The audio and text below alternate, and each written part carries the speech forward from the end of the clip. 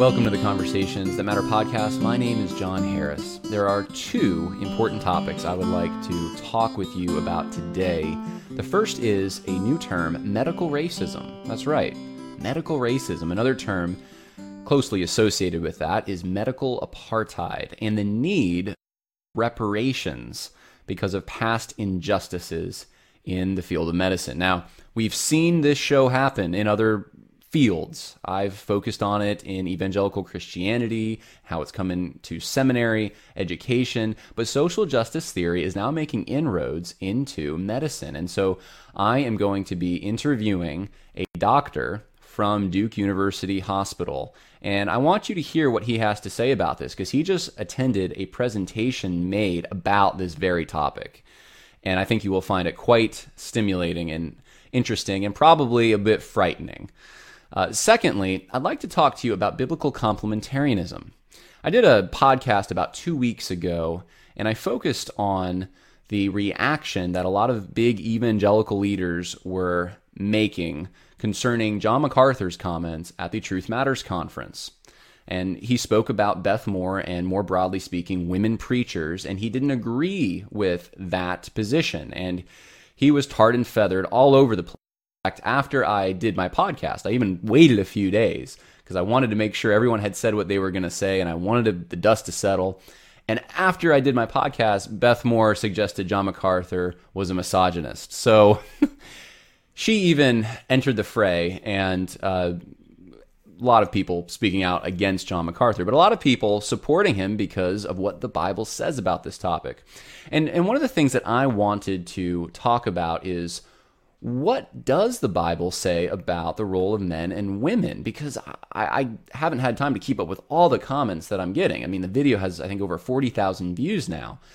But there have been a lot of people messaging me, leaving comments, objecting to biblical complementarianism. And they're forwarding egalitarian assumptions, and show you in brief what some of those arguments are, so you can detect them, so you can answer them.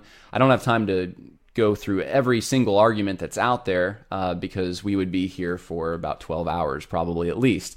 But I do want to give you the gist of just the basic arguments that are made against the complementarian position, and I'll explain what those terms mean. First, though, let's talk about medical racism.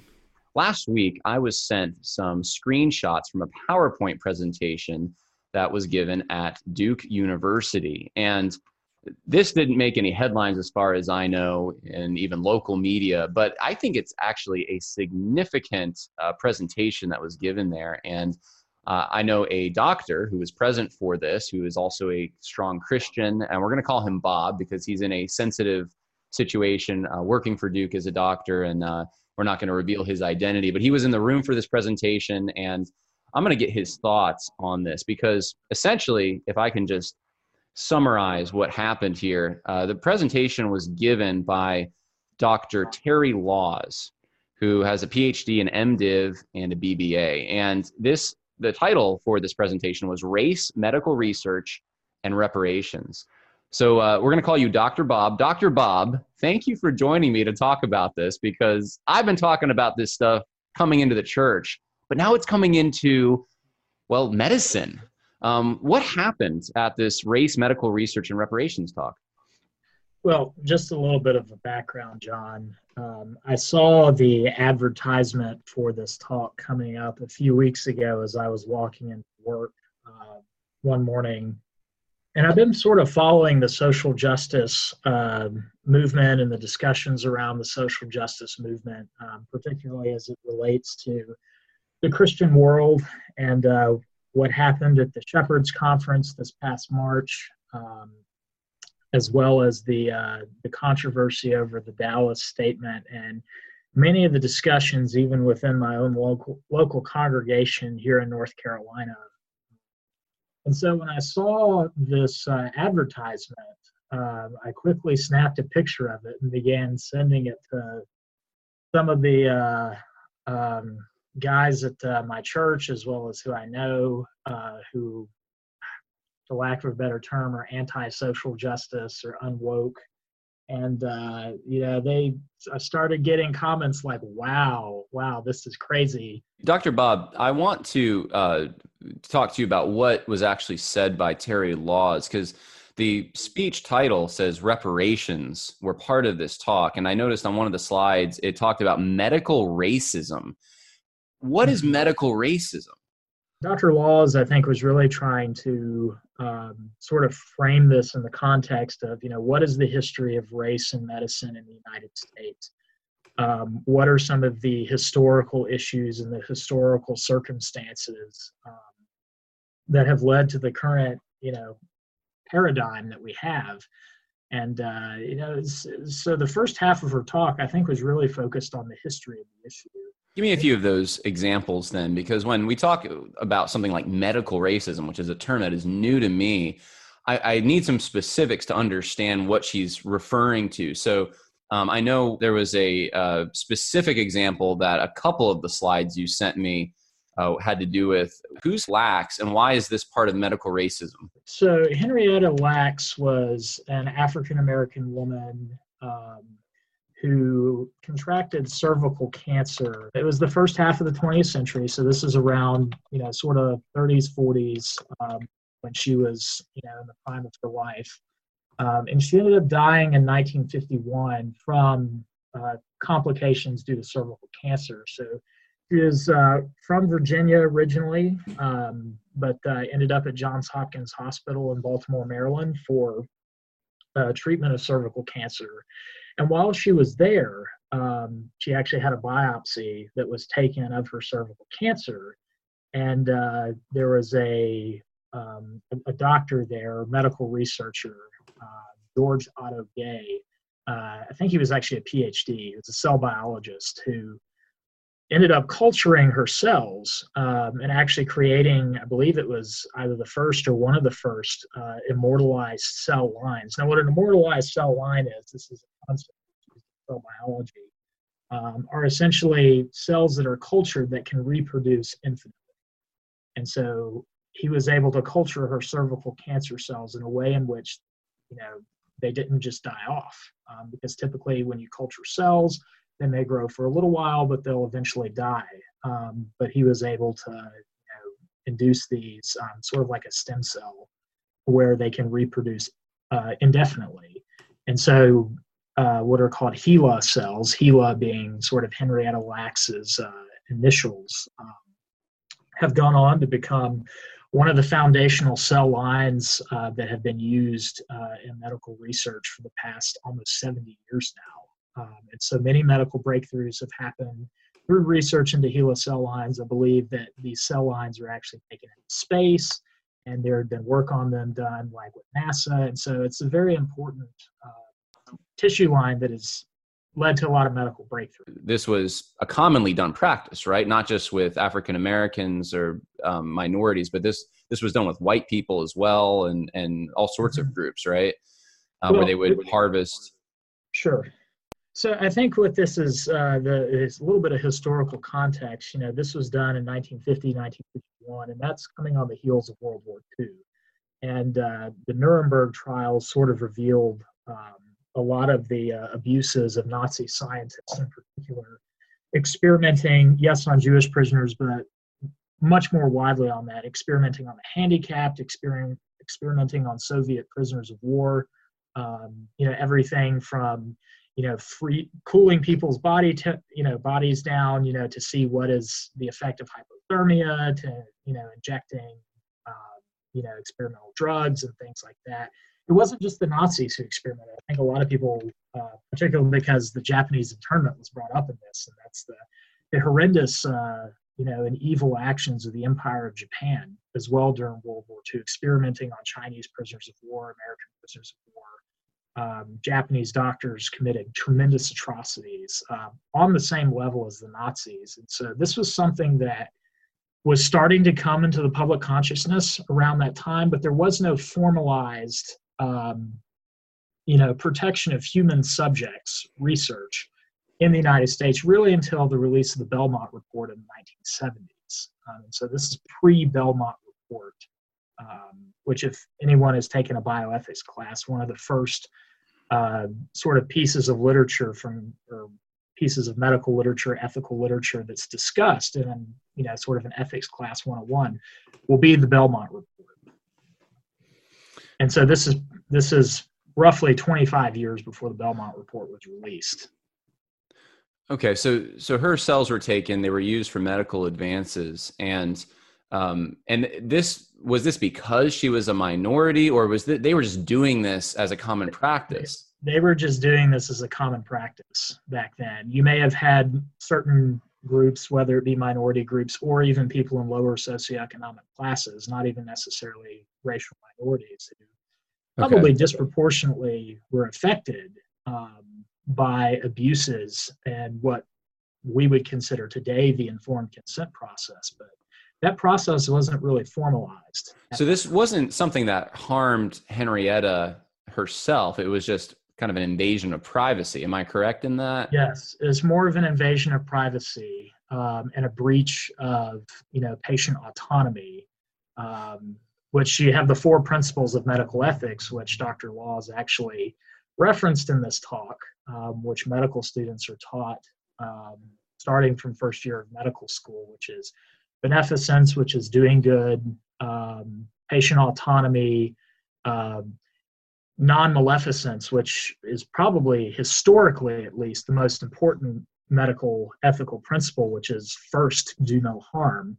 Unfortunately, I think that's going by the wayside and giving way to autonomy. And now even the 4th medical principle, which is distributive justice, making sure that the results and the advances of medical care and public health are distributed equitably among the population.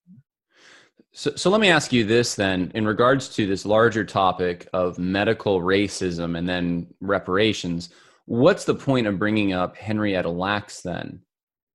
I think the point that is brought up there is this was a dying woman when her cells were being cultured. I think it can be safely assumed that this woman would not, I'm not just a doctor, I also have a background in data science, so I do a lot of statistics and informatics work. I think it's safe to say that this woman would not have had either a positive nor a negative impact on her survival from her particular condition due to these cells being cultured. It really just comes down to the fact that there was no informed consent process at that time. So how does this have to do with reparations then? Are we supposed to, as taxpayers, then compensate her family, or how does this work?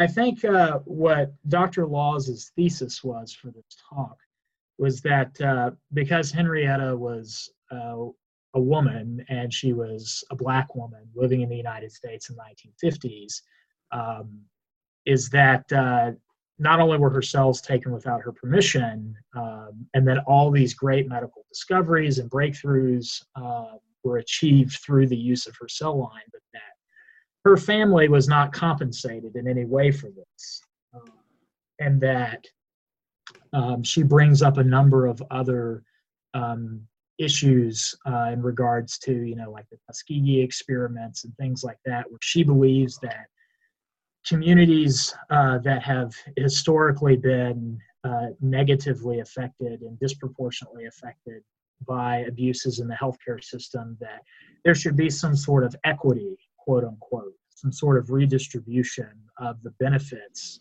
of medical research to communities that have been historically oppressed. So I'm looking at a chart now, and there's medical apartheid is another term that's used, and there's all these examples. That's actually a book.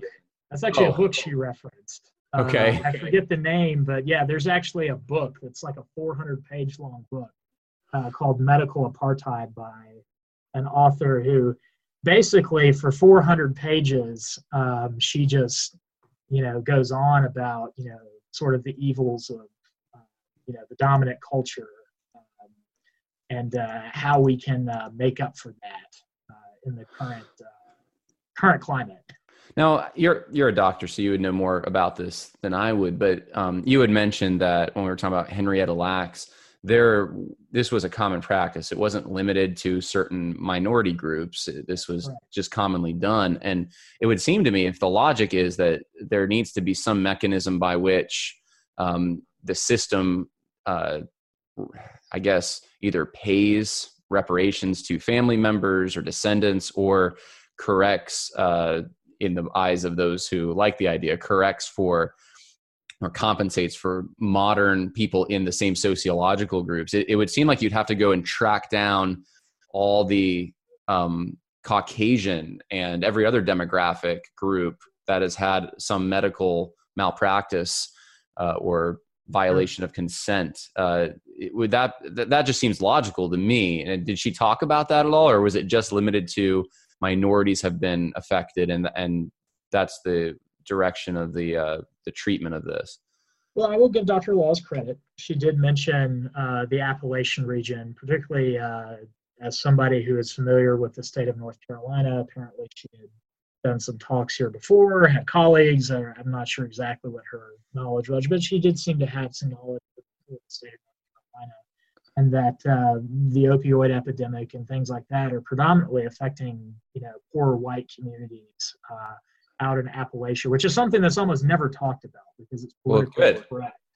But she did, but that was one line within. Yeah, it's not on her slideshow either. No, it's not on her slideshow. It was sort of an offhand remark that she had made.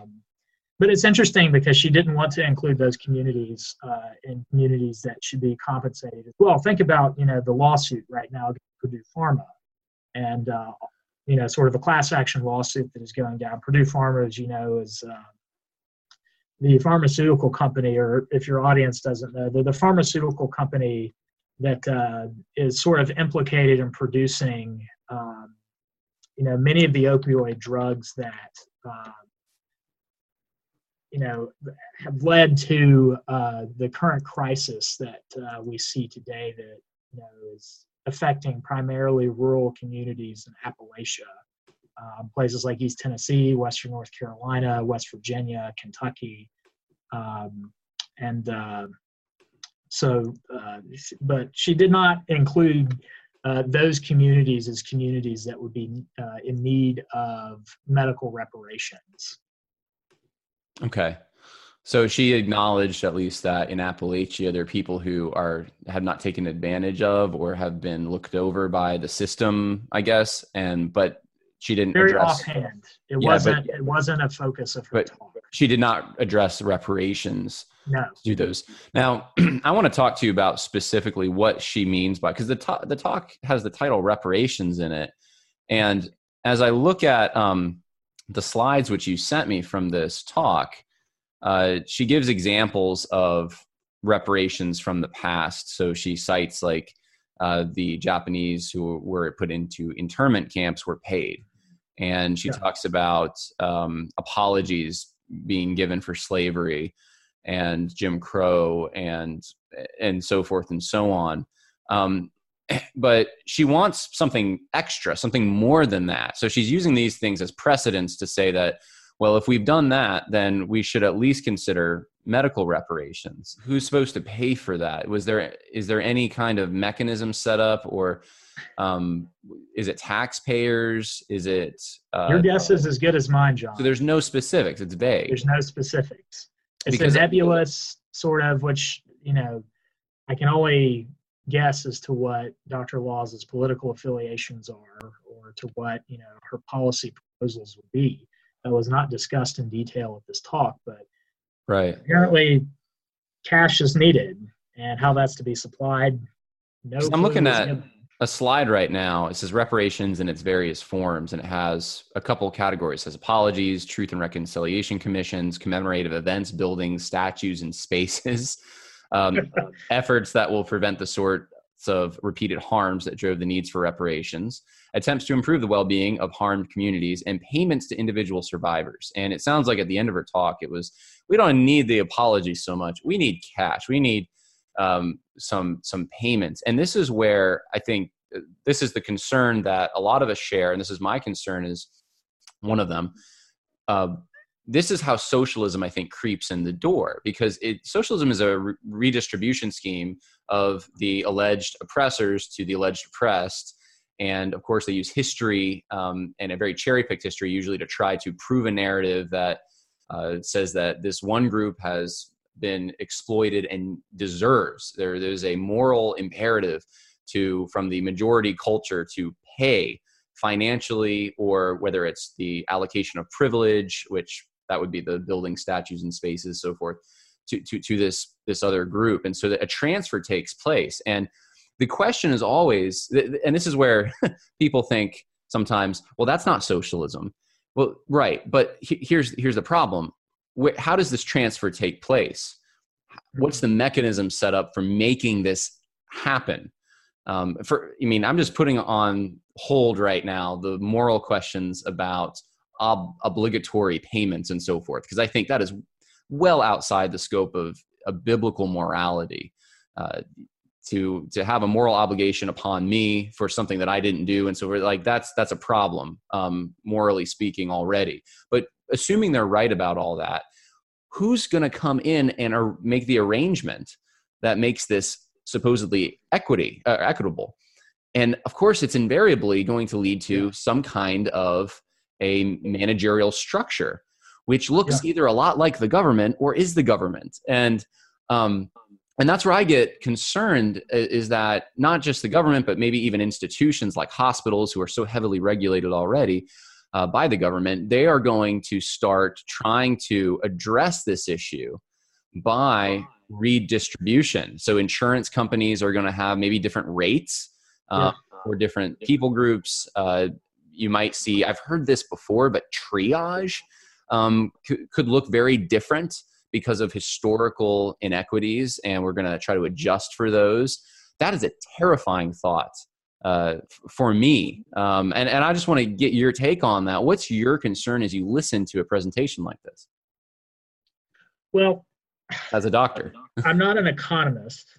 I'm obviously, I think there is a very negative thing that has happened in the past 70 years within medical practice, where we even have insurance paying for the majority of our procedures in the first place. The patients don't actually pay for the procedures that, in the medical care that they received. It's insurance companies. So, we've seen, a massive inflation of medical costs as free money has come into the system from Medicare, Medicaid, socialized medicine. More than half the healthcare dollars today are either directly or indirectly spent from the government purse. It's not private individuals or private insurance companies that are inflating the cost, even though I think there's obvious abuses within the insurance industry. My real concern comes to what is this going to mean for the physician? What is this going to mean for the doctor-patient relationship? What is this going to mean for physician right of conscience? Particularly if you have regulations that come in and tell you that you have to, which I'm not familiar with the particular things you're talking about as far as, triage. But I would be very concerned if different populations are treated differentially on the basis of inborn characteristics. And I think that could have a very negative impact and would actually be recreating many of the injustices that Dr. Laws complains against. Interesting. Now, you're a Christian as well, and the reason I'm having you talk about this in one sense is because we've seen this kind of talk start in Christian circles. I remember I went to Southeastern Baptist Theological Seminary, and I heard talks that are very similar to this, where, in fact, more modest than even this, where usually by the end of the talk, you're convinced there's some kind of an inequity that's taken place and it's not right, and you're supposed to lament it, and you're supposed to go out and do justice, but it's all vague. And in the last year, I have seen that vagueness start to go away. And now some of the same people that have given talks that at one time were vague, now they're starting to say, you know what, we need reparations in this country. And echoing right at the time the Democratic Party is talking about this for the election next year, they're saying the same things. And I think of people like Duke Kwon or Thabiti Anyabwile. Like they want some kind of a mechanism by which taxpayers, in this case, I guess, are going to pay minority groups or disenfranchised groups. And I'm seeing the same thing in medicine with this presentation. And I'm like, is it everywhere? It's like everywhere I turn. So yeah, that's one of the reasons I wanted to talk about it, is to just show those parallels. I mean, do you see that this is the same kind of message that is creeping into conservative churches? It's dialectical materialism at its core. Whether you're talking about the healthcare system where the vast majority of physicians are secular, and, I'm obviously all for, right of conscience and things like that. And, people have a right to believe and to practice the way they want, but, as guaranteed by the Constitution of the United States. But what really concerns me is sort of what I see as the mission drift within medicine on the whole, to where we've completely rearranged our priorities. In this dialectical materialism that I see, there has to be justice now. We have to have it now. There can't be any sort of delayed justice, because this is the only life we have. And ultimately, what I'm getting at is this is a worldview issue, and that you've seen a dialectical, naturalistic materialism that, I think has been in the medical field for a long time, starting to infiltrate the churches. I've seen this in my own local congregation. But it's this cry for justice. We all have an innate need and an innate desire for justice. I think that's something that, as beings created in the image of God, we all long for. The Christian faith, you go back all the way to the Apostles' Creed. What is one of the components of the creed? It's that we believe that the Lord will return to judge the just and the unjust. And so there's this, I think, innate recognition that God has imprinted upon us for a desire for justice. But within a materialist worldview, the only mechanism for justice, or the only end to justice, it has to be in this life. Otherwise, it's not justice. Because if you're coming from the assumption that there is no, resurrection, there is no, life after death, then, you're going to want to, strive for perfect justice in this world. The only problem is that we see just how imperfect the world is. That's why physicians exist in the first place. People get sick, people get old, people die. That happens. I've seen people cut down in the prime of life from cancer, or, It is truly one of the, other than sin, it's one of the main things that just affects every demographic group. And whether you're rich or poor, you get sick, right? Yeah. Cancer doesn't discriminate. Yeah. 1 out of 1 people die. Yeah. Yeah. And we're all equal on that level. Yeah. And that's true equality. And I think that's seen most in the healthcare, amongst healthcare providers, I think, are the one set of professions, in society that's most hits close to home and most recognize that reality. The issue I think that, scares me is that, much of the great medical successes that we have, whether we would talk about medical ethics or documents like the Belmont Report, those are produced from a society that has an understanding of what right and wrong is. That there is not just sickness, but there is good and evil. Mm-hmm. And that if something is evil and something is wrong, it needs to be dealt with. But I think, secular philosophers, secular scholars, or even people who would have a claimed Christian faith, but who would be more on what we would call the Christian liberal side, basically undercut their own argument for justice by denying the very existence of evil, or redefining that in an unrecognizable form. Mm-hmm. Well, it's very interesting thoughts that you have there, Dr. Bob. I appreciate you joining me and explaining some of this. And my point is not to just make everyone freak out, but I think we do need to be paying attention that, these ideas can start creeping in, and Yeah, they can have a disastrous effect, and we certainly don't want that to happen. So I appreciate it. I hope that there are others. I'm sure there were probably in the room who had the same Yeah. concerns that you have, and I hope that they can keep it together and keep some of these ideas from taking form. Well, we need physicians who are physicians of conscience. Physicians historically have often been on the front lines of pushing back against immorality in the culture. And if more of those Nazi physicians and Nazi scientists or Japanese physicians had stood up to the evil that they saw around them and had actually advocated for their patients, maybe there could have been different outcomes of history. Mm-hmm. I think it's important, particularly for Christian physicians, to, yes, fulfill their role and to fulfill their duties as physicians, to treat all their patients equally and with the same dignity and the same respect. But at the same time, challenge ideas that would undercut the very foundations for, this noblest of professions. Yeah. Well, God bless you for doing what you do. And I certainly hope that other doctors and medical personnel watch this and start thinking about it. And we have more Christians, especially going into that field. I'm glad you're there. All right. Well, thank you, John, for having me. All right. God bless you. Talk to you later. Bye now. Well, I'm grateful for doctors like Dr. Bob. I grew up spending a lot of time in waiting rooms because I had some autoimmune issues through my teens especially, and every vacation we went on, it seemed like either my brothers or myself would do something foolish, land ourselves in the emergency room. So my family got in the habit of just comparing emergency rooms with one another. So we have been the beneficiaries of an excellent American healthcare system, and the thought that the foundational assumptions which made this healthcare system great are being challenged scares me. I do believe God's on his throne. That keeps me from going crazy.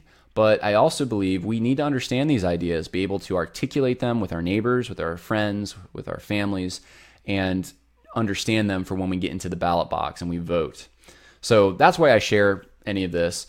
I wanted to switch gears now, though, and talk to you about another topic, and that is biblical complementarianism, because I think you ought to be prepared for egalitarian arguments. So let's define some terms here. What is egalitarianism? What is complementarianism?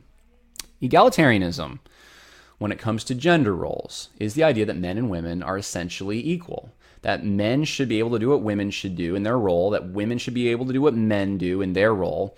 And there's a range of belief on this, but in the extreme forms, which we are seeing now in our culture, men are playing women's sports. And I think in the next 10 years, you'll probably see consent laws for minors go away. I mean, whatever divisions were there from creation, from tradition, from the Bible, they're being washed away. And we are living in a culture that wants equality at every level. And so this word egalitarian is actually bigger than just the gender roles of men and women. It applies to other relationships as well. In fact, really what it is against is hierarchy, any kind of hierarchy. Now, the terrifying thing is that hierarchy is inevitable. So what happens in egalitarianism if they get their way, and I'm talking about French Revolution type egalitarianism, which I think is kind of what we're dealing with in a different form now. You have individuals and you have the government, and there's really no mediating structure between them. See, in hierarchy, you have family, you have business relationships, you have other things that will end up being mediating structures. And you see this in Scripture. You see responsibilities that are different given to the government, given to the family, given to individuals. And so because of that, and the church as well, because of that, you end up with more divided powers and less of the opportunity for tyranny. Whereas if egalitarianism has its way, you will have tyranny. That's why it goes so well with communism, honestly, this fraternity of man, that we're all equal. And when it comes to gender roles, the opposite side of egalitarianism is complementarianism. So they argue with one another, these two positions. And complementarianism is the idea that, well, gender roles are complementary. So if you're a man, you might have a different way of relating to your child than your wife may have. For instance, men tend to be more tough love type people. Women tend to be more nurturers. child really could use both of those things. And God designed it that way. And complementarians say those two roles are great. And it's a beautiful thing when they come together.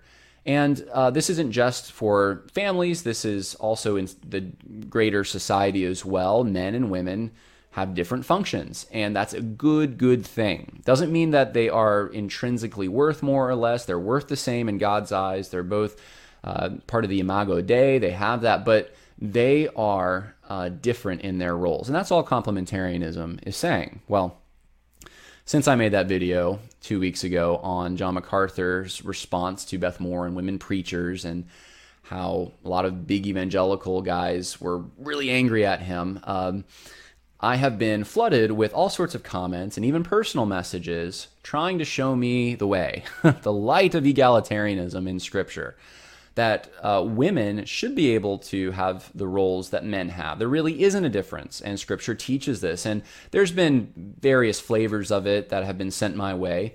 But I want to show you the most common arguments that I hear for egalitarianism against complementarianism. And I want to show you what my response would be, and I want to be as biblical as possible with this. So I think it will help you.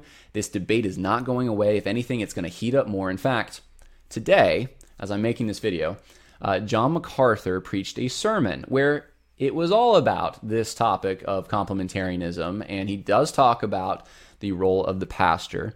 And I want to show you 2 clips from this, and see what you think of this. Here we go. Here's clip 1. Guess what? When women take over a culture, men become weak. When men become weak, they can be conquered. They can be conquered. You're watching that happen in this country. As more and more and more and more women ascend to power, more and more men become weaker and weaker and weaker, and the level of vulnerability just keeps escalating. Your men will fall by the sword because they become weak. You've literally lived out the curse of Genesis 3. Amen. I've been longing to hear that, and we don't hear it from evangelical celebrity pastors. John MacArthur is commenting here on Isaiah chapter 3. You can read it if you want, but one of the effects of women stepping outside their role, usurping the men, is verse 25. Your men will fall by the sword and your mighty ones in battle. You're going to have some weak men. And we look at our culture, and that's exactly what we see, a bunch of weak men. I have to wonder how many guys hearing this resonate with it and realize, man, I'm not getting that from my pastor. You know what? Because some of the pastors out there are also weak men. The role of the pastor, I mean, think about a shepherd. A shepherd is there to kill wolves and shear sheep, not just nurture and carry the one little lamb. The shepherd is a tough dude out there in the wilderness, okay? It's a manly dude. And the problems in this culture are not, even in regards to the Me Too movement and abuse, are not too much masculinity. It's not too much macho-ness. It's not too much patriarchy. It's not enough of that stuff. We don't have men who are willing to defend their sisters, their mothers, their wives, their daughters. There was a time, even in this country, not long ago, when if a man abused a woman, the police should get there first because we don't want the fathers taking care of business. I'm not advocating vigilante justice. I'm just saying women are vulnerable. Scripture says they're the weaker vessels. Eve was deceived, and Adam was the one who gave in willingly. So he had his own weakness, but there's a vulnerability women have, and men are supposed to step in. That's part of complementarianism. Our culture has erased these roles. The feminist movement has had a detrimental, devastating effect on this culture in ways that we don't even quite realize. I don't think there would be a Me Too movement. Even the legitimate parts of the Me Too movement. I'm not talking about the Kavanaugh stuff. I'm talking about people who are legitimately concerned that there's abuse that's going on from men towards women. We don't talk about the young boys who get abused in Hollywood and so forth, but that's another subject, I guess. But the women who get abused, I don't think we would have this movement if it weren't for the fact that the feminist movement has really gained the culture and won. Because you'd have men taking care of business more. And I just, that's a rant of mine a little bit, but I just have to say, I love that John MacArthur said that. We need that. He doubled down. He didn't give an inch. And that's the kind of preaching I think a lot of young guys like myself are hungering for, especially guys who grew up in broken households. I fortunately did not, but guys who grew up without dads, I mean, they're longing to hear this kind of thing. Let me show you another clip, this is a kind of a humorous story John MacArthur tells, and I just want to make a little point about this clip. It's in relation to his comments about Beth Moore, and then I'm going to get into egalitarian arguments, and we're going to walk through what those arguments are and how to answer them. I remember when I was in Bucharest, Romania some years ago, there was a pastors' conference. There were about 12 or 1,500 pastors and their wives in this church, and they wanted, after I spoke a lot, they wanted to have a Q&A. So one of the guys asked the question, what does this mean, women to be saved through childbearing? And I said, well, he just blurted out, well, of course it doesn't mean spiritual salvation. It doesn't mean you're going to go to heaven if you have babies. You know, you don't get eternal life by having babies. So it can't possibly mean that kind of salvation. It has nothing to do with your soul salvation. And all of a sudden, the room got just dead flat. It was like somebody sucked out all the oxygen. And I could see confusion on the faces of men and women. And the moderator sitting next to me said, you just dropped a bomb. Because, you know, in our theology, you can lose your salvation. And one way a woman loses her salvation, they had been taught, was by doing anything to prevent a pregnancy. So that's how they misinterpreted that. That's why they all had 15 kids. And these poor beleaguered women, and they're looking at their husband saying, you had to be wrong about that verse? Of all the options possible, couldn't you have been wrong about, like, sprinkling or something? Oh my goodness. John MacArthur just made fun of foreigners, and the whole audience laughed. I am waiting for J.D. Greear, Danny Akin, and Ligon Duncan to come out in defense of Romanian men and oppose John MacArthur on this horrible joke that he told. Now, I say this in jest, of course, but the reason I say it is because I went to Grace Community Church for a summer and a semester when I was in seminary, and this is just what happens every Sunday, this kind of banter. In fact, I found out that at the Truth Matters conference a few weeks ago, there was actually a whole session, I didn't know about this, on Beth Moore. So one of the speakers talked about Beth Moore and her erroneous theology, and then Todd Friel asked John MacArthur, so what do you think about Beth Moore? So that's why it was funny. And this is just the kind of banter that goes on there. So it's a normal thing, and it's part of the church culture, and I thought I would just let you know about that. But on to more serious things now. I want to show you the most common arguments that are given to defend egalitarianism, promote egalitarianism, and oppose complementarianism. Now, this is not an exhaustive list, but this is a list of the most common arguments that I see. First is conflating egalitarian equality with intrinsic worth. So statements like John MacArthur is wrong, all people are created in God's image, or God sees women as equal, so they should do what men do. Now, I see this in various forms, and sometimes it's put in a very ambiguous way. It might be the most common argument I see, but it's usually not presented as an argument. It's usually just a statement that you want to agree with because it sounds right, but then something just feels wrong about it, and you're not sure why. Russell Moore has a habit of doing this a lot. He'll talk even about Beth Moore, and he'll say that, well, we should just make sure that we treat women and men in God's image. And of course, everyone's made in God's image, right? Like, it's not just limited to gender, like children and adults, both made in God's image. Every ethnic group made in God's image. If you're a person, you have the Imago Dei. Russell Moore actually does this a lot when it comes to immigration, that, well, the alien and the sojourner, we just need to treat them like image bearers of God. And it's like, that's not the debate. No one is arguing about that. Everyone believes that we should treat them as image bearers of God. The debate when it comes to complementarianism is, what are the roles that God has for men and women?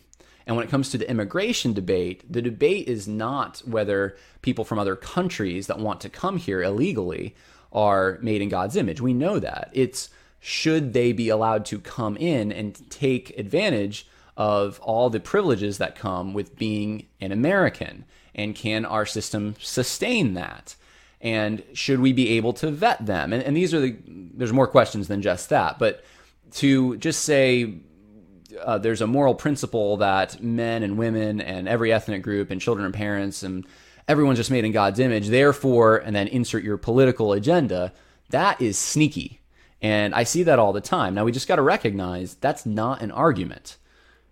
Not for complementarian, or not for egalitarianism. It's not an argument for that, because no one's arguing that men and women are worth different amounts. They're equally valuable before God. So we can just kind of dismiss that one. Narrowing the focus. Here's the other thing that I hear a lot. 1 Timothy 2, 11 through 15, and 1 Corinthians 14, 33 through 25 are the only passages that talk about complementarianism. Or you'll hear this. Most of the commands concerning gender roles are cultural. Does this sound familiar at all to you? It should sound familiar to you. This is the same argument that gay Christians will use. They'll say there's only 5 verses in the whole Bible that address homosexuality, and if we can just go through each of these 5 verses, then we'll show you homosexuality isn't a sin. So, Sodom and Gomorrah, that was about hospitality. Let me show you that was hospitality. If we can just get around that, then, okay, homosexuality is not a problem in that passage. And then they just march through the other problem passages, they call them. And I addressed this a few weeks ago. I said, if you really want to be honest about the intention of Scripture, you're going to have to assume at the outset that the Bible is a heterosexual book. It's not just that there's 5 passages about homosexuality. It's like, and this is the example I gave, it's like the gluten-free cookbook. You can say, well, there's not a lot about gluten in here, right? Because it's the gluten-free cookbook. It assumes at the outset that you're not going to use any recipes with gluten. And the Bible is a heterosexual book. Well, it's the same thing with this. The Bible is a complementarian book. The Bible assumes at the outset in Genesis that men and women are different and they have different roles. And so when you're going through Scripture, you're going to see different commands given to men and women and different assumptions about men and women, which I'll get into a little bit later on. So it's disingenuous to say that, well, there's only 2 passages or 3 passages or put whatever number you want on it that talk about this. And if we can just get around those passages and do some gymnastics in the text, then we can accept complementarianism. Like, well, no, actually, because there's a lot more passages than that, because the assumption of complementarianism is throughout Scripture. So you're going to have to overturn large narratives in order to establish an egalitarian motif. And it really just won't happen. It's impossible. The idea that most of the commands concerning gender roles are cultural, yeah, that's not exactly true. I mean, Paul references creation. He's the one that most people go after with on this. Well, he's just trying to say what he needs to say in a Roman context. And we know that this isn't really what Jesus preached. Jesus wants egalitarianism, but Paul had to tiptoe very softly in this Roman context. Well, no, because Paul continually references creation, and I'm going to show you that as his reason for gender roles. Here's a third one. Traditional gender roles are the result of the fall. Have you ever heard this? Traditional gender roles are the result of the fall. Men and women were equal before Genesis 3:16. Now, what does Genesis 3:16 say? Well, I'm glad you asked. Genesis 3:16 says, "To the woman he said, I will greatly multiply your pain in childbirth. In your pain you will bring forth children. Yet your desire will be for your husband, and he will rule over you." So here's what egalitarians will say about this. They'll say, look, it says clearly in Scripture that he will rule over you after the fall. This is part of the curse of the fall. Now, I want to point out a few things about this. Number one, having desire for her husband is not sexual desire. Now, how do you know that, John? Well, because everything was good before the fall, and sexuality was part of that. Adam and Eve were sexual beings. So this isn't talking about like sexuality. This isn't like a Me Too moment. Number two, I want to show you this passage. This is Genesis 4:7. And this is when Cain murders Abel. And God comes to Cain and says, if you do well, will not your countenance be lifted? And if you do not do well, sin is crouching at the door, and its desire is for you, but you must master it. Same construction in Hebrew, that this desire is a sinful desire, but you must master it. Now, I'd like to suggest to you that what is going on here in Genesis 3:16 is Eve has a sinful desire for her husband. This is after the fall. Her desire, she's going to have a sinful desire for her husband. Desire is not wrong in and of itself. This is something different. And he will rule over you. So what we're essentially looking at is a passage that is referring to the curse that God has placed on women. And he's paid men too. They're going to sweat and toil as they cultivate the ground. And so there's a curse on both, but this is part of the curse on women. Men are stronger and men will dominate them. Men will rule them, even though their desire is to actually rule their husbands. And you can, I think, honestly say this is where the feminist movement came from. This is the first impulse. Women's desire to rule, right? And that's not something that God has given. And we're going to look at some other passages that show that. But women have to watch themselves because this is a temptation. Now, the other thing I've heard is that the gospel eliminates traditional gender roles. So there are neither male nor female, slave nor free man, all is in Christ. Look at the prominent women Jesus had in his ministry. I mean, the first people to see him raised from the dead were women, and there's no doubt there were prominent women in Jesus' ministry, but they weren't apostles, and this does not prove what the egalitarians are trying to prove. The gospel establishes traditional gender roles. Let me give you a quick example. 1 Peter, women are to submit to husbands, even if they're not Christians. Why are they to submit? What's the reason given? The reason given is so they can win them without a word. So they can be a gospel witness to women, to their husbands. That is the establishment of traditional gender roles, not the elimination of traditional gender roles. Now, here's another one. This is my fourth big category, finding exceptions to the rule. So if you're in a debate and you're an egalitarian, you better whip this one out because you can tie a big knot and no one will have time to untie it. And we don't have time to go over every single example here, but I'm going to try to get you through this as best I can. So women were judges, they were queens, business owners, apostles, prophets, evangelists, teachers, deacons, prayer leaders, overseers at house churches. Look, women can do everything a man can do. Now, that's not true, and I'm going to tell you why. Let's walk through this. In the first example here, women were judges. The example of Deborah is used. In the story of Deborah and Barak, we don't have time to get into it. Deborah essentially tells Barak, after Barak says, well, I'm not going to go do what we should do unless you come with me. Deborah says to him, says, this is verse 9, I will surely go with you. Nevertheless, the honor shall not be yours on the journey that you are about to take, for the Lord will sell Sisera into the hands of a woman. So what's Deborah saying? She knew that this was not her natural role that she should be playing. She knew it was Barak's role.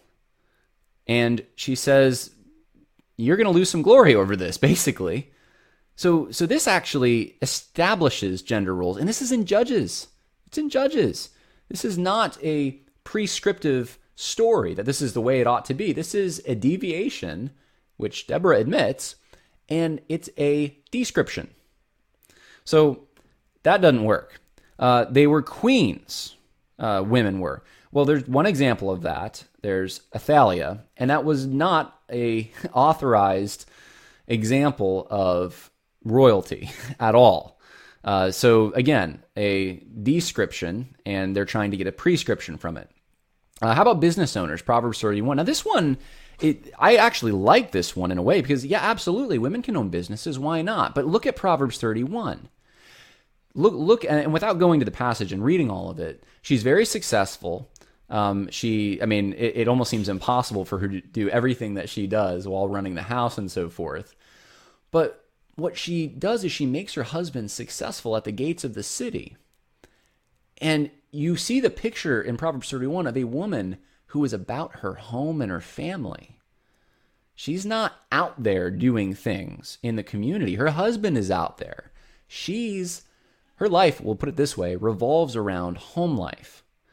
And so, yeah, she's making her husband successful and her family successful. And they rise up and, they're going to bless her.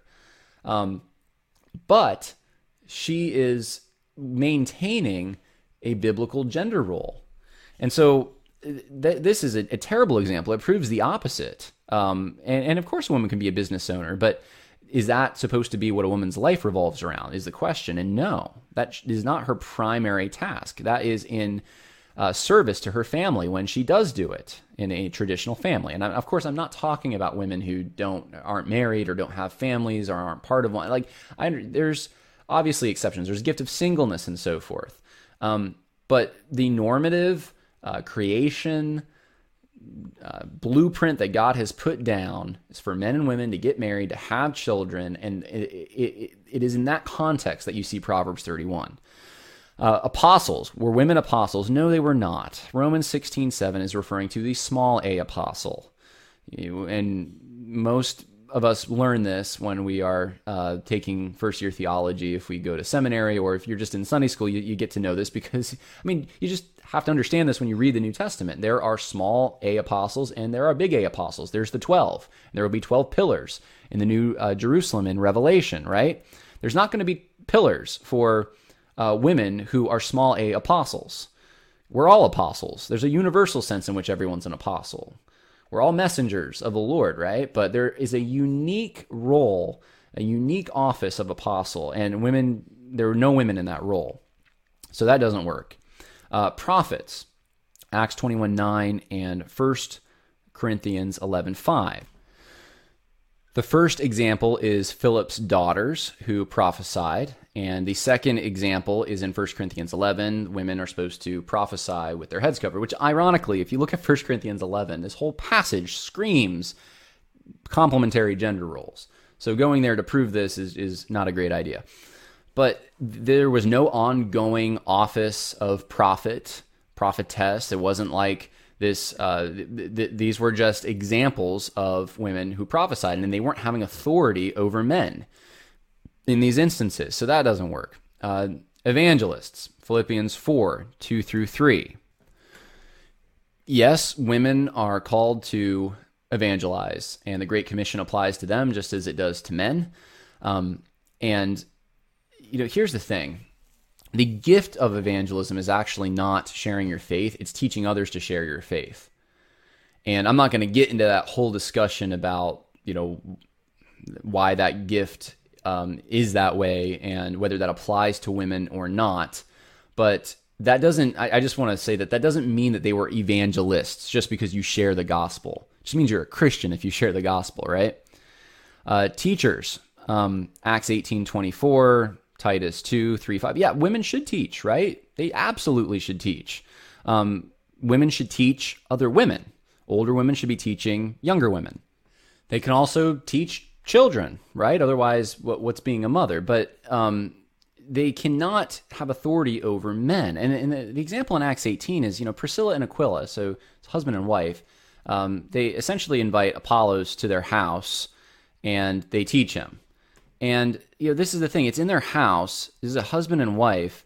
And that does not seem to me like it's parallel with having the prophetic role or the pastoral role in a church setting to have authority over men. That is just not equivalent. Now, what about deacons? Can a woman be a deacon? Well, in Romans 16:1, Phoebe is called a diakonos, a servant, what the word means. And in 1 Timothy 3:11, in the qualifications for male deacons, which is right after the qualifications for elders, overseers, we find this verse in verse 11. In the same way, the women, I believe that's gune cause, it's just a general word for women, are to be worthy of respect, not malicious talkers, but temperate and trustworthy in everything. And then in verse 12, though, it says a deacon must be faithful to his wife. So how does a woman fulfill that? All that to say, even if you're in a church that has a separate office for deaconess, or they say there can be women deacons, there are different qualifications. Clearly, there is a separation in the passage between what a male deacon does, and if you believe in a female deacon, what a female deacon does. Now, I happen to be skeptical of that argument for female deacons, but I understand where some churches get that and why they think that there is an office for that. But look, in a general sense, we're all diakonos. We're all servants in a general sense. So of course, women can do that. But even if there's a role for deaconess, is it equivalent in every way? Is it the same role that men have? It clearly cannot be. So that doesn't work either. prayer leaders, 1 Corinthians 11:5. Again, going to a passage on head coverings, not the best idea. That women, because men are the head of women, women need to wear head coverings when they pray. I wouldn't go there to try to prove that women are equal to men in an egalitarian sense. Yeah, they can pray, but prayer leaders, no, the text doesn't bear that out. Overseers of house churches. Okay, just because, I'm just going to do this one quick, just because a house church may have met at a woman's house doesn't mean the woman was leading the service. She may have just been opening up her home. And so, again, none of these work. These are all examples that you'll hear thrown at you to try to confuse the topic. And some people legitimately believe that there's no difference because they haven't studied the whole Bible, or they're not trying to understand the whole Bible in its total context. They are eisegeting. They're trying to go to specific verses that will forward the cause that they have, which is egalitarian. So what's the last category here? Interpreting the general by the specific. So this is where you get buried in word studies, and this is where academics, I think, really like to show off a bit. So the word ezer for helpmate, he says, well, it means helper. And look, there's other passages in the Old Testament where God is an ezer. He's a helper. Well, a helper in what way? In Genesis, women were to be, wives are to be the helpmate of their husbands. In what sense? And having dominion, right, over the earth. They're supposed to help men in that. So this isn't a general, just like, well, they're a helper, and it doesn't say men are helpers to women, right? So there's something clearly being communicated here, something unique to women. Kephale, the word for head, say, well, that means head. So, or source. I don't know why I put head in this PowerPoint. It means source is what they'll say. It's the word for head, though. So in 1 Corinthians, where it says that God is the head of men, and men are the head of women, and that's why women should wear head coverings and so forth. They'll say, well, that just means source. Well, there's clearly a progression, though, in the passage. And it's a symbol of authority, is what the passage says. So there is something uniquely authoritative about that. And without getting into the details of how kephale is used and ezer and some of the other words that I didn't even mention here, this is my advice. Whenever you're getting into an argument with someone who's more of an academic and you're not, always go to the context, because that is the reason that these arguments fail.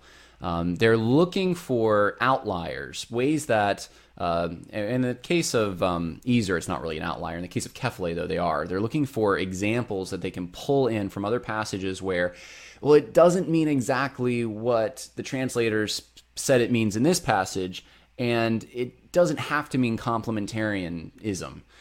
And if you look at the broader context, just use their translation. He's okay, well, it's source. Okay, so let's say that it's, instead of head, we'll use the word source. Now let's read the passage. Well, look, there's still a difference between men and women. Look, there's still an authoritative structure of some kind here, and men have a different role than women. Wow, okay, that doesn't really make a whole lot of difference, and it doesn't even seem to fit the passage now. And that's what I would suggest you do.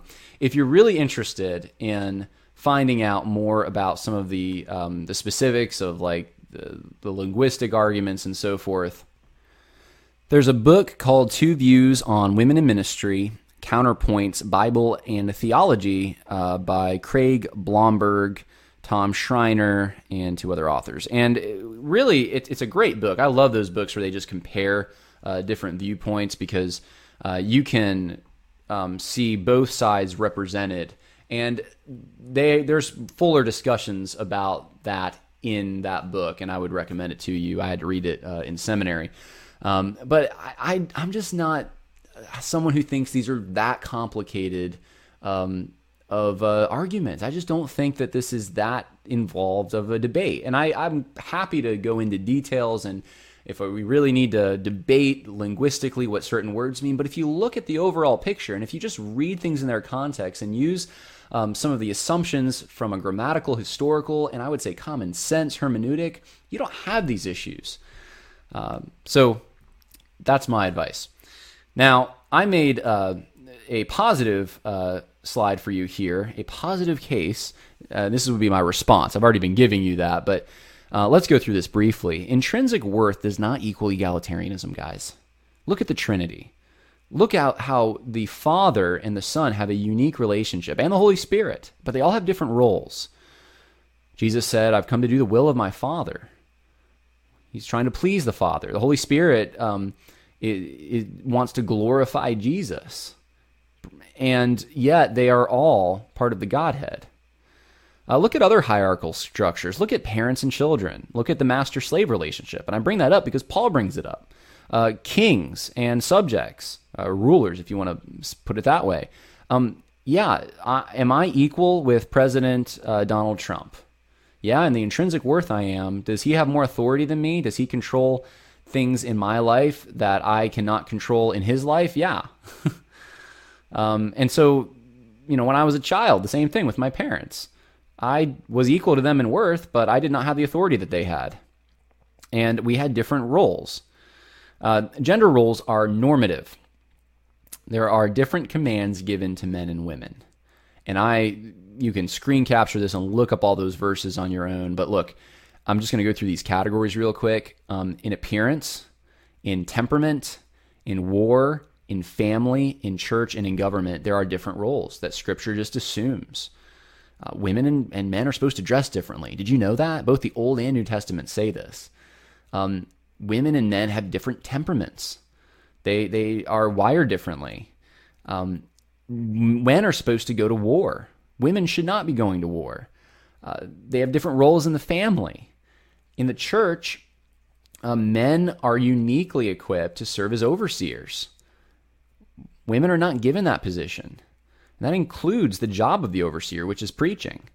In government, we see examples in the Old Testament, principles that really it ought to be men. And look, I want to say this. I don't hold the position that it's a sin for a woman to be in politics necessarily. I mean, it could be, depending on the heart of the woman who's doing it. I look at it like Deborah and Barak, honestly, and I look at that story and I think, man, where was Barak? Why was he such a weak man? The women are going to step up if men aren't going to take that role. And that's a judgment on the men. And that is an indictment of the men because they're being weak. I don't know that women who run for public office are going to be in trouble. And I'm trying to think if I've ever voted for a female. I don't know that the option's ever presented itself to me. But all things being equal, a radical communist and then a female who is not and will promote biblical principles of government, I'll vote for the female. But if all other things being equal and it's a female and a male, I recognize that men are really supposed to be the ones in authority. And part of the reason for that is they're going to encourage a stricter judgment. If things go to pot, it's that man's fault, all right? And we should be protecting women from having to bear those kinds of responsibilities. In fact, women have a much higher calling. That's my position. Raising children, that is a high calling.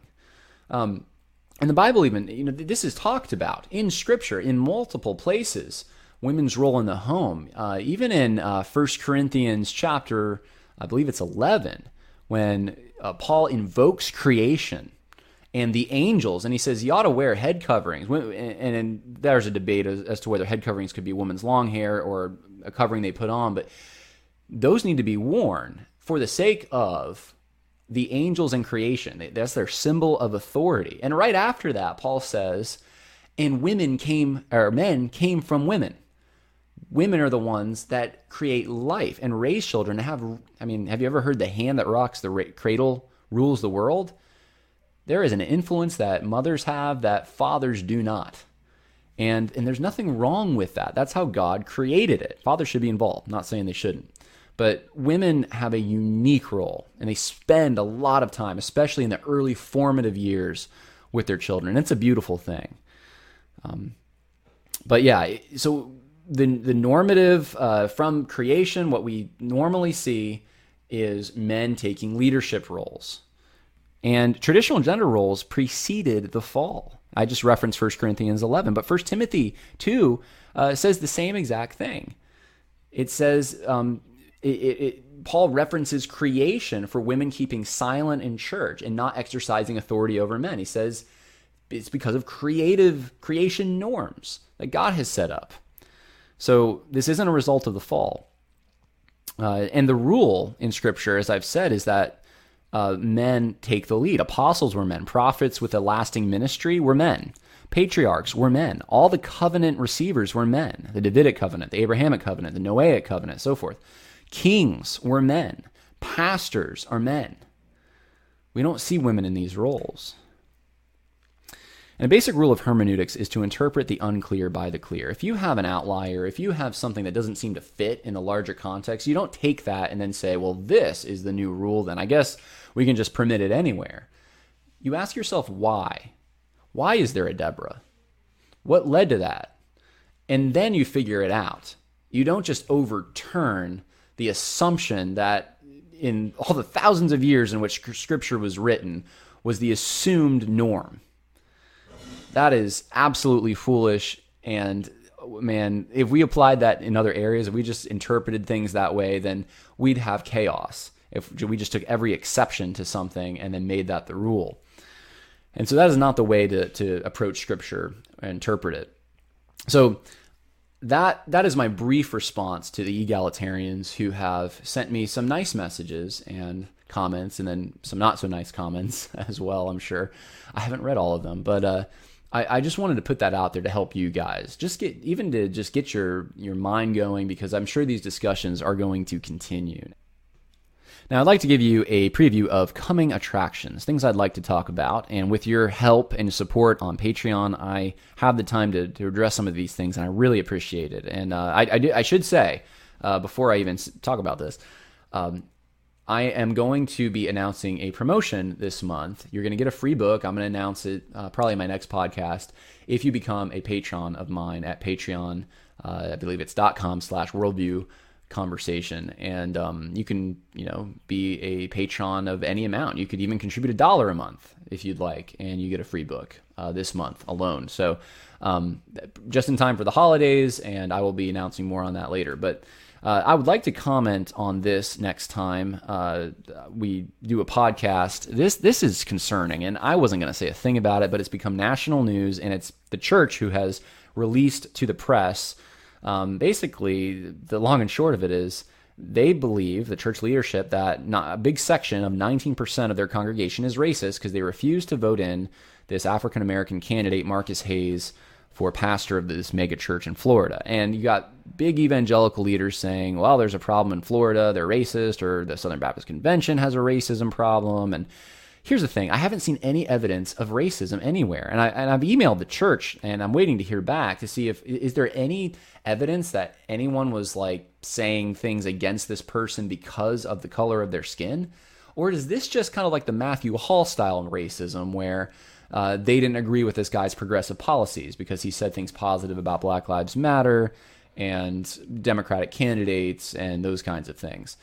It seems to me that's probably the issue. I have a bit of a surprise regarding this topic.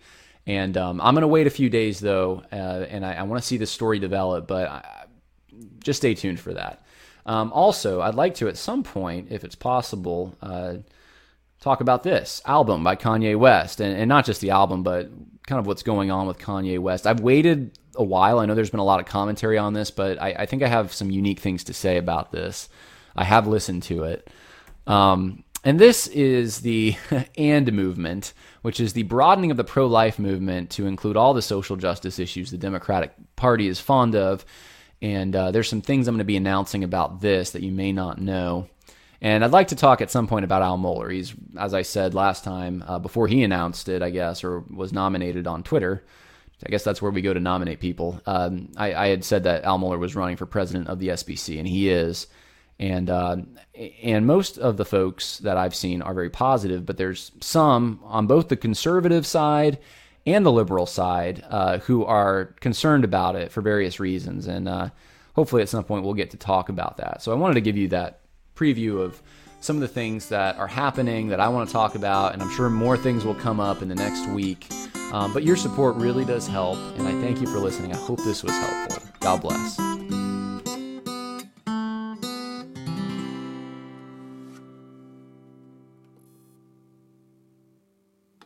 Sick of being upsold at gyms? My guy, you're currently a base member? For $90 more, I can upgrade you to our Shred membership. For $130 more, you'll be a Swole member. And for just $300 more, you'll reach Sweat Platinum. At Planet Fitness, you'll get energy without the upsell. Never pushy, always free fitness training and equipment for every workout. It's fitness that fits your budget. Join Planet Fitness for just $1 down and $10 a month. Cancel anytime. Deal ends Friday, May 10th. See Home Club for details. Prescription products require completion of an online medication consultation with an independent healthcare provider through the LifeMD platform and are only available if prescribed. Subscription required. Individual results may vary. Additional restrictions apply at lifemd.com. Read all warnings before using GLP-1s. Side effects may include a risk of thyroid C-cell tumors. Do not use GLP-1s if you or your family have a history of thyroid cancer. If you've struggled for years to lose weight and have given up hope, did you know you can now access GLP-1 prescription medications through LifeMD? LifeMD is now offering eligible patients online access to GLP-1s, the breakthrough prescription medication that can help you lose body fat and weight. Listen to what people are saying. Probably the easiest thing I've ever done. The medication comes in the mail, and it's very easy to use. I've been able to live my normal lifestyle, and I've lost 20 pounds already, and I've never felt better. It changed my life. And here's the best part. Your insurance may cover 100% of the cost of your medication. So go to TryLifeMD.com to have your eligibility checked right now. Get started today at TryLifeMD.com. That's TryLifeMD.com.